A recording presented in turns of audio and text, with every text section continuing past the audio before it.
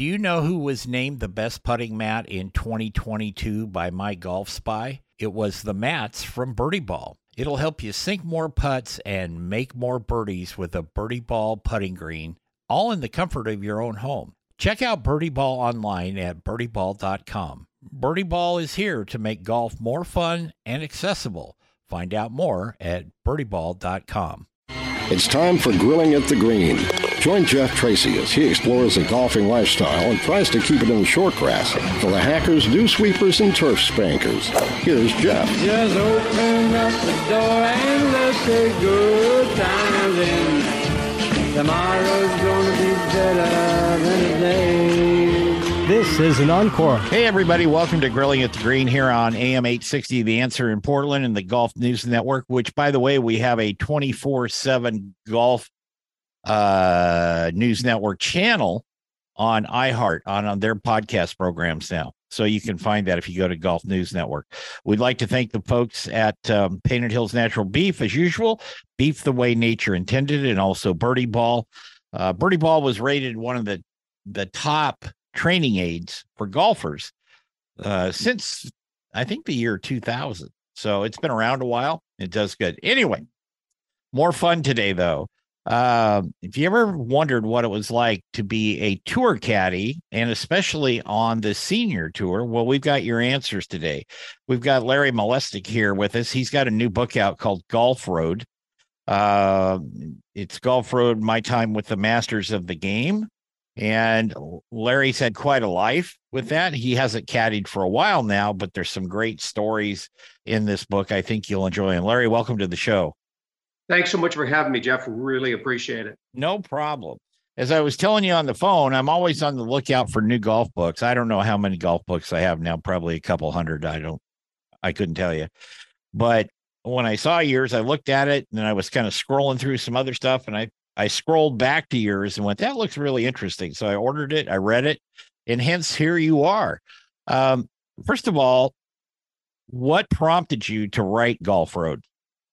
Well, I'll tell you, Jeff, I knew I was sitting on top of a great golf story. I was really fortunate to be embedded in golf during a really, frankly, extraordinary period in the game, both on the European PGA Tour back in the mid-'80s and on what we call the senile PGA Tour back in the later '80s and the '90s. And I knew I was sitting on a great story, a great golf story. Well, you did. And you lived through it and you managed it. And I don't know you, but I'm proud of you because having spent a few times bouncing around the world, I know how tough it can be. When you started, you'd not really had too much experience with golf. And then very shortly, you find yourself over in Europe, living in a tent like a vagabond with a group of gypsies. Some great stories there. Tell us how you made that transition. Well, actually, I did have some experience in the game, Jeff, in that I grew up caddying at North Shore Country Club in Glenview, Illinois. And, those were what I called my caddy shack days.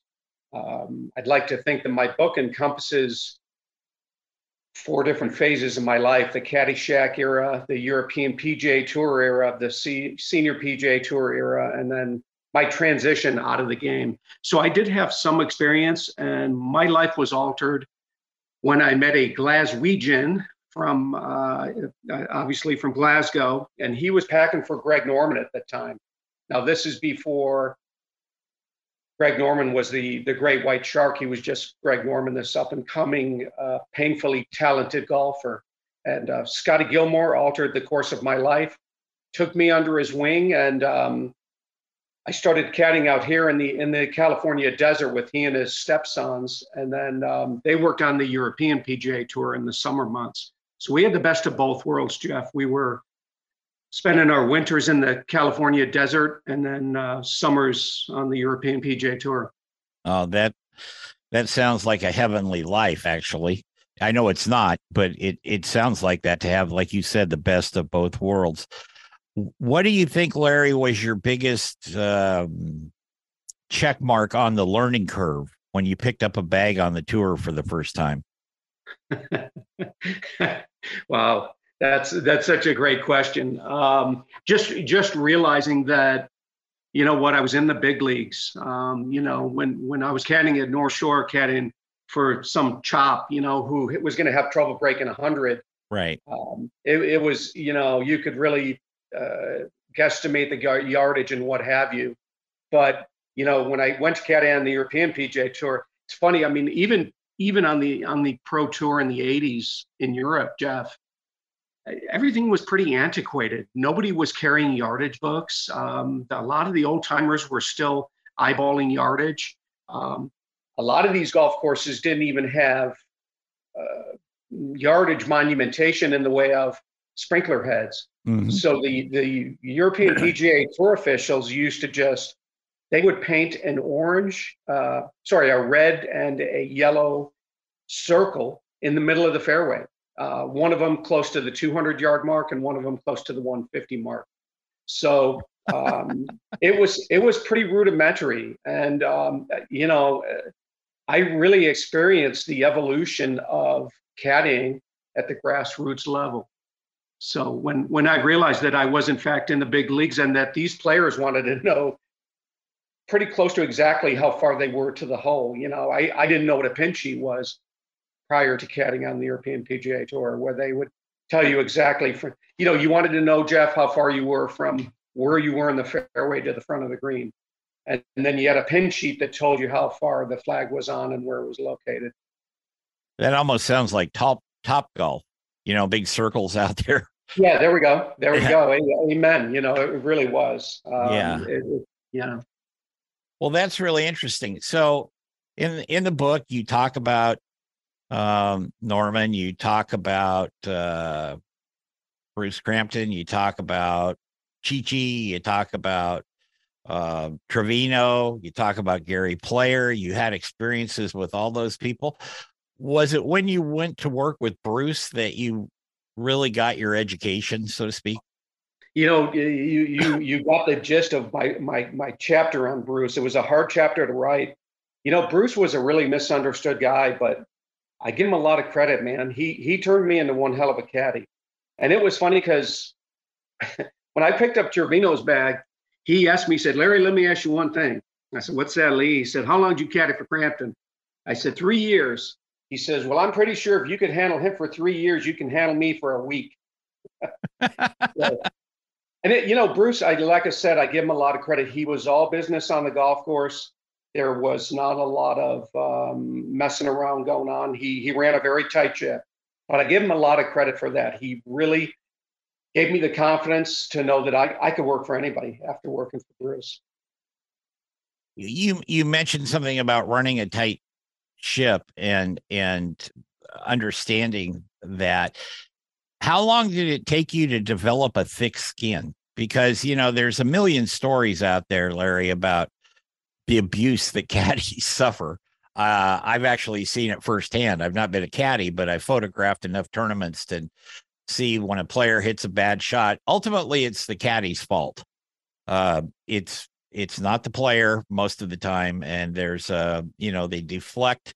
We all do that. It's a natural instinct, but you know, if it was supposed to be, you know, draw it in there with a, you know, 5-yard draw and just lay it up there soft and they run over the green and back into the swamp, it's your fault. So amen, Jeff. You know, if you're going to caddy on any professional tour, I've always said you better have a chrome-plated heart, man. Now, some of the players are a lot easier than the others. From what I understand, Nick Price was one of the most awesome guys you could work for. But, you know, it's funny, even now, as little golf as I watch on TV, every so often you'll see a player chewing on a caddy. And I will tell you, you know, Cheech, I worked for Chicha Rodriguez for 4 years, 3 years. There were 2 different stints, a 3-year stint and then a 1-year stint. And, you know, Cheech is a wonderful guy. And I experienced some unbelievable golf and some unbelievable humanitarianism. But I had my hands full on the golf course with him. And I remember his manager would call me. We'd have a chance to win the tournament, and it didn't turn out. And Monday morning, I get a call from Chi-Chi's office from his manager, you know, asking me, Larry, what happened out there yesterday? I said, Eddie, I didn't make one bogey last week. You know, when Chichi's playing great, I'm not trying to take credit for his good play, and I'm not going to take credit for his bad. So, you know, it really depends on who you're working for and how much help they want and how much flack you're going to get when things don't go right. You know, it can get pretty interesting out there. I'll tell you that. Oh, absolutely. We're going to take a break here on Grilling at the Green. We're going to be back with Larry Malestic, whose new book, Golf Road, My Time with the Masters of the Game. And he was there when things were getting good. So we're going to be back with Larry right after this here on Grilling at the Green. Hey, everybody, JT here. You know, every week on Grilling at the Green, we bring you a travel tip, and that is brought to you by the Weston dealerships. I've known those guys since I was a kid, and they have one way of doing business. It's called the Weston way. It's family-oriented, and there's no better people to deal with. Check out Weston Kia on Southeast Stark in Gresham, Oregon.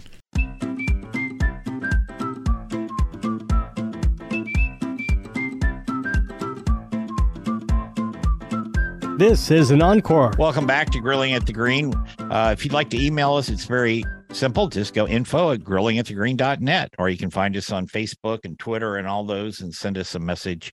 It's pretty easy to do that. We've got Larry Malestic here with us today. His new book, Golf Road. It's a self-published book, but you can find it on Amazon and some of the bookstores, I think, and it's a great read. I'm just going to put it that way. I don't overly endorse books, but this one I would recommend because there's great stories in it. Was Chichi the most generous pro you worked for?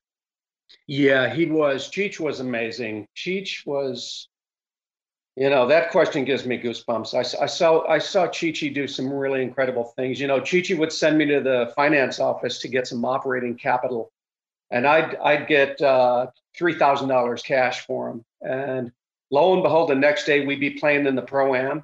Jeff, he'd be handing that money out discreetly to the workers on the golf course or to anybody. It was really incredible. You know, here's a great story. There was a girl, a young woman who she was a young girl. I think she was about 13 or 14 years old. I've long wondered whatever happened to her, but she loved Chichi Rodriguez, and she begged her father to bring her to the golf course and to the golf tournament in the desert. We were playing at PGA West, so they showed up, and she got to meet her idol, Chichi Rodriguez. Well, Chichi found out that they were sleeping in their car, and he had his pilot get them a room at the La Quinta Resort, which is not cheap. He told them to put all their meals on the room. And then he had me take her into the pro shop at PGA West and buy her $500 worth of clothing. And it was things like that I got to witness that were really, really incredible. Chichi, really a selfless guy. One of the first weeks I worked for him, he ended up, actually, no, it's not true. I was on Crampton's bag and Chichi beat us, and he donated the winner's share of the purse. He donated his check to a town that had been ravaged by a tornado 2 weeks prior. Wow. So really an incredible guy. How do you balance that though, Larry? I mean, here you've got somebody that's doing all these great kind of very, you know, personable and, you know, giving things on one hand, and then the other hand, it's your fault his chip shot rolled in the drink. How do you balance that? That would be tough for me. Jeff, if you want to be a tour caddy, you just have to. That's the bottom line. You know, one of his friends one time, I'll never forget, he said to me, Cheech was all over me one round. We were playing at Country Club of the South in Alpharetta, Georgia, and things weren't going well. And you know, I was bearing the brunt of the situation. And Chi-Chi's buddy said to me after the round, he said, Larry, I love Chi-Chi. He's my friend. But I got to tell you, man, I wouldn't take that from anybody. And you know what I told him? I said, then you wouldn't be a tour caddy very long, Mike. Yeah. Yeah. It's, I mean, I've had other caddies on the show, and a lot of them, because we cover the LPGA a lot,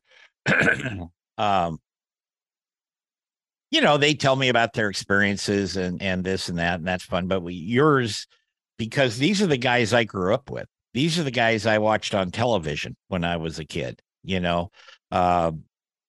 knew about Chi-Chi, and you knew about Trevino and Crampton and all those guys. Who was the biggest pain in the butt you worked for? If you don't mind me just kind of blurting that out like that. That'd be Bruce. That'd definitely be Bruce. Yeah.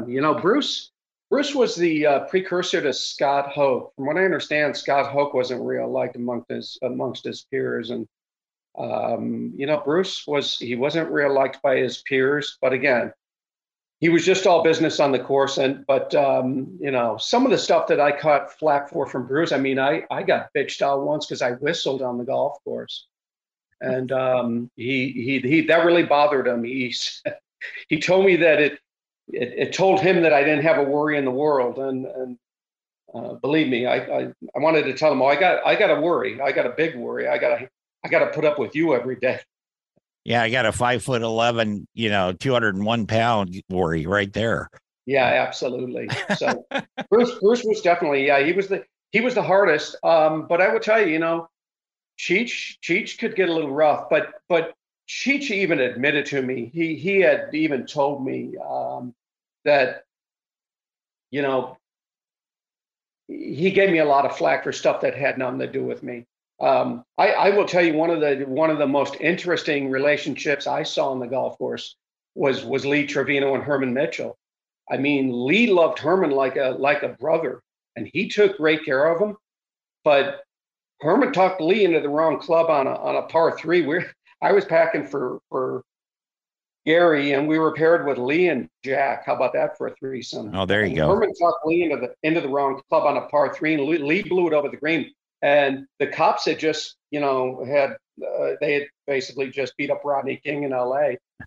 And Lee got in Herman's face and told him, "Did you see what those cops did to that Rodney King in L.A.?" And Herman said, "Yeah, what about it?" And he said, "It's nothing compared to what I'm going to do to you if you don't get the right club in my hands." And, I know he was just kidding, but that was a really interesting conversation to witness. And that relationship was really, really interesting. Lee used to mess with Herman something fierce. It sounds like Lee messed with everybody. He did. He really did. We were paired with, I was, again, caddying for Player, and we were paired with Lee in Scottsdale. And there was a big rattlesnake on the back of the tee box. And Herman was terrified of this snake. And Lee kept telling him, "Don't worry about that snake, Herman. She ain't gonna do nothing to you." And Herman he was hyper focused on the snake. Well, in a moment when Herman's attention was diverted, Lee snuck up behind him. He whispered in my ear, "Watch this." And he grabbed one of Gary's golf irons out of the bag, and he snuck up behind Herman, and he tapped on his ankle. And I'm going to tell you something. I saw 350 pounds get airborne. And as soon as he hit the ground, man, he was like Mussolini from the balcony. The expletives were flying, man. Yeah. Lee loved it. I mean, you look at the snake story, with Jack. Oh, yeah. 71, Absolutely. We're going to take another break. We're going to be back with former tour caddy who finally realized there was more to life than sleeping in a tent. I say that in jest. Here on Grilling at the Green with Larry Malestic. Right after this, don't go away. Hey, everybody, it's JT. I talk about Painted Hills all the time. And we always say beef the way nature intended, but it's more than that, because each bite of Painted Hills will make your taste buds explode, put a big, bright smile on your face, and whoever's at your dinner table will have a big, bright smile on their face. And you can thank me for that later. Just go to paintedhillsbeef.com and find out more. You won't regret it.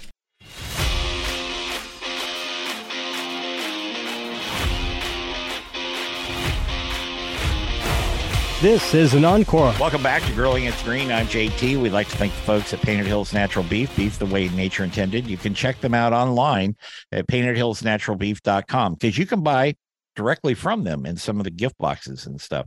If not, you can go to the website, find the store locator, see if there's a store near you that carries it. And also Birdie Ball. John Breaker and his family back in Colorado developed Birdie Ball 20 years ago, and it's still rolling, and they're getting bigger, and it's a great practice unit.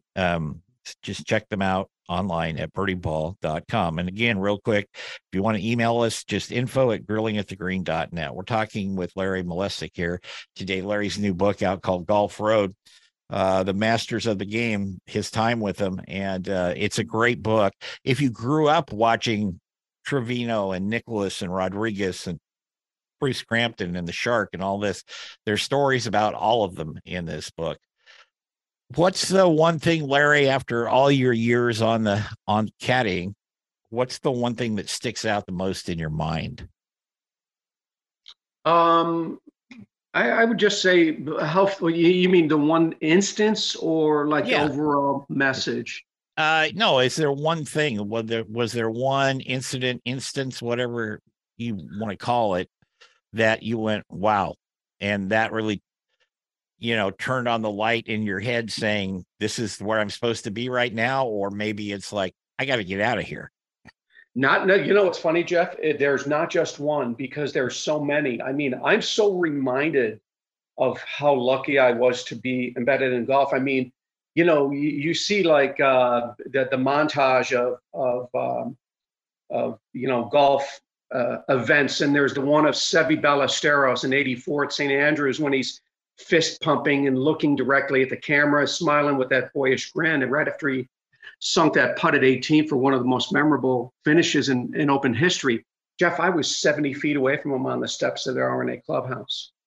And then you see like a Rolex commercial, and there's footage of Jack, Arnold, and Gary walking up the fairway together, black and white footage. And I think, wow, that's crazy. I mean, that's my former boss and two gentlemen I spent a heck of a lot of time around. I mean, I'm reminded constantly of things that occurred that I was so fortunate to witness. So there's not just one thing. There's just a collaboration of things that I'm fortunate enough to experience pretty regularly. And unfortunately, there's so many young players that, Jeff, they don't know who any of these guys are. I played with a guy, probably a young man, probably 8 months ago. He didn't know who Chichi Rodriguez was. Yeah. And that's fine. I get that, but it's interesting to me. I just saw something recently, Jeff. You're familiar with the band Devo? Remember Devo? Oh, sure. You know who's on the cover of the Devo album, the first one? I don't remember. Chichi Rodriguez. Oh, is he? And there was a podcast about the whole story behind this. Well, I knew the story. Chichi had told me about it. So, again, I'm constantly reminded of things from my past and how lucky I was. One story I'd like you to relate to our listeners is how you and the Wiz and those guys snuck into the clubhouse to get showers over at the British Open. Because you're not supposed to be in there. They don't even let some of their own members in there some days, I think, depending on how they feel, the guy at the door. But you guys were obviously needing some showers and a little warm water and soap, and they kicked you out, but you finally made it in.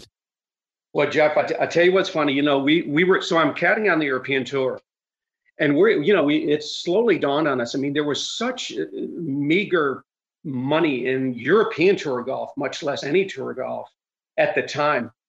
And we finally came to the conclusion, the only way we're going to be able to make this work is if we basically buy pup tents and stay on the practice pitches.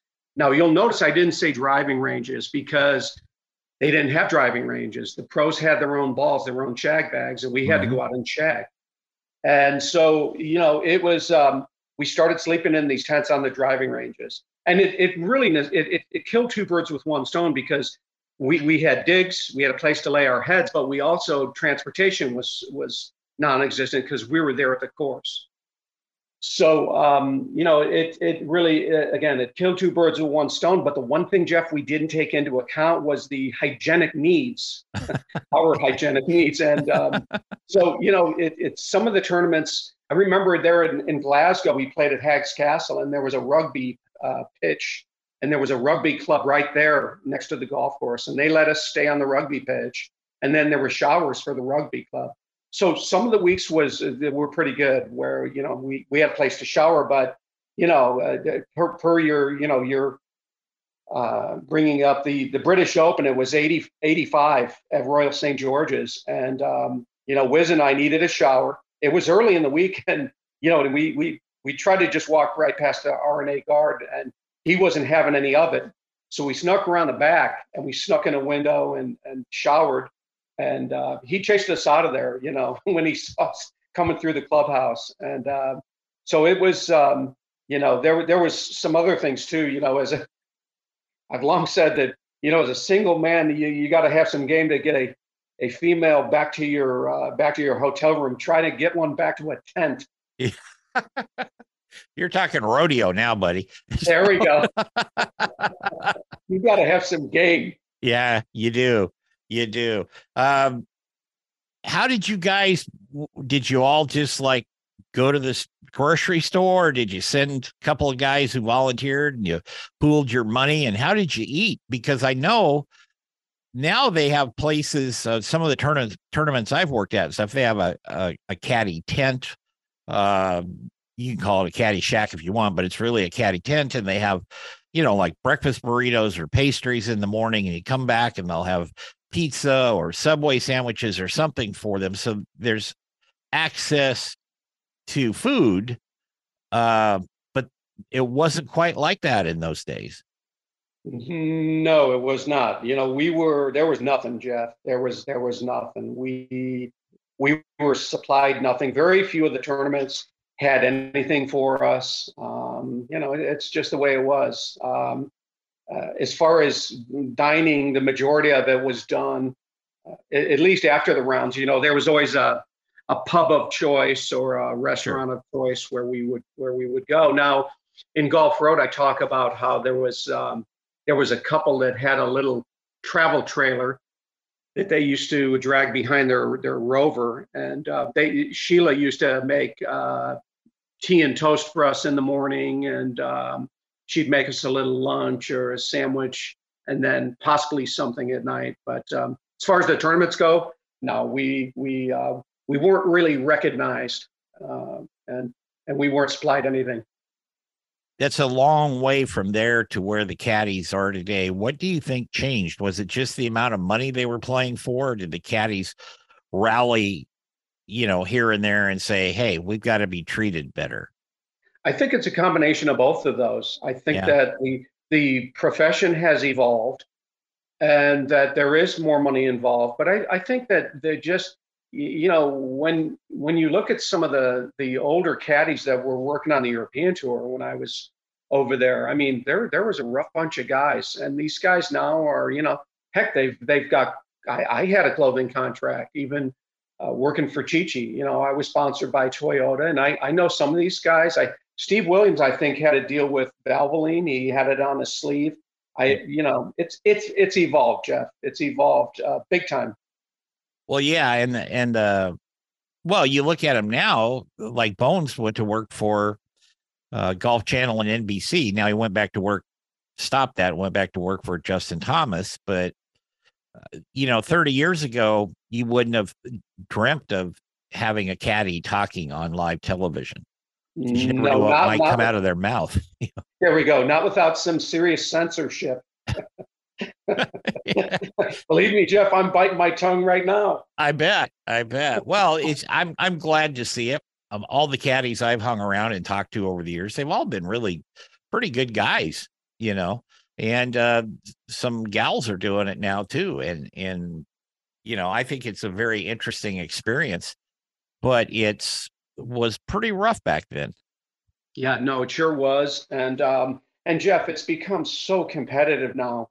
Even with, I'm what am I, 25 years removed from the game. Mm-hmm. Even with my stellar resume, Jeff, I'd have no shot of getting a bag unless I knew somebody. Right. I mean, I would have to have an inside track with a player to get a bag now. It has become so competitive because the money is so big. Yeah, it is. It is huge out there now. We're going to take another break. We're going to be back with Larry Malestic and his new book here, Golf Road. His time with the masters of the game right after this on Grilling at the Green. Please stay with us. Hey, everybody, JT here. If you need something to practice with in the inclement weather, try Birdie Ball. Go to birdieball.com. Check out the actual Birdie Balls, their packages, their putting greens, which I happen to have a couple of those, and they work great. birdieball.com.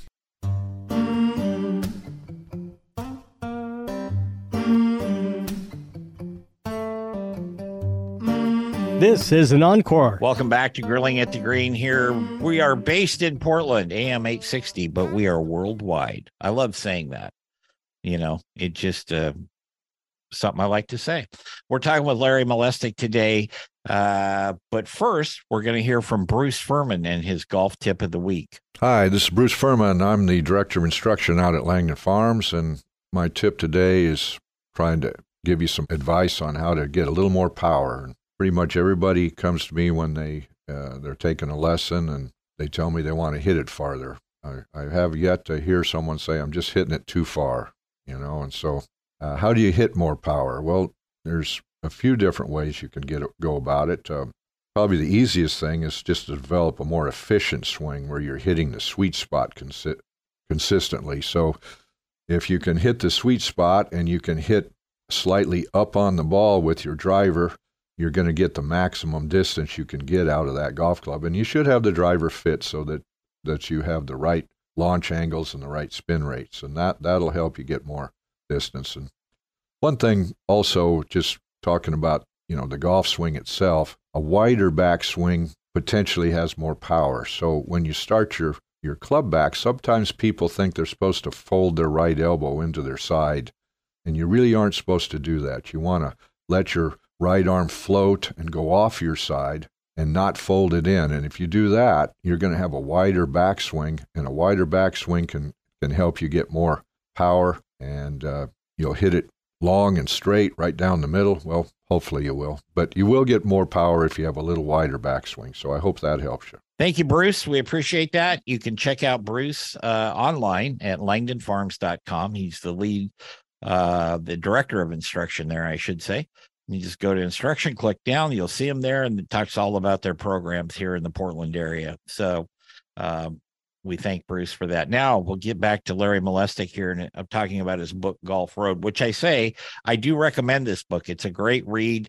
Was there one story in the book that you really meant the most to you?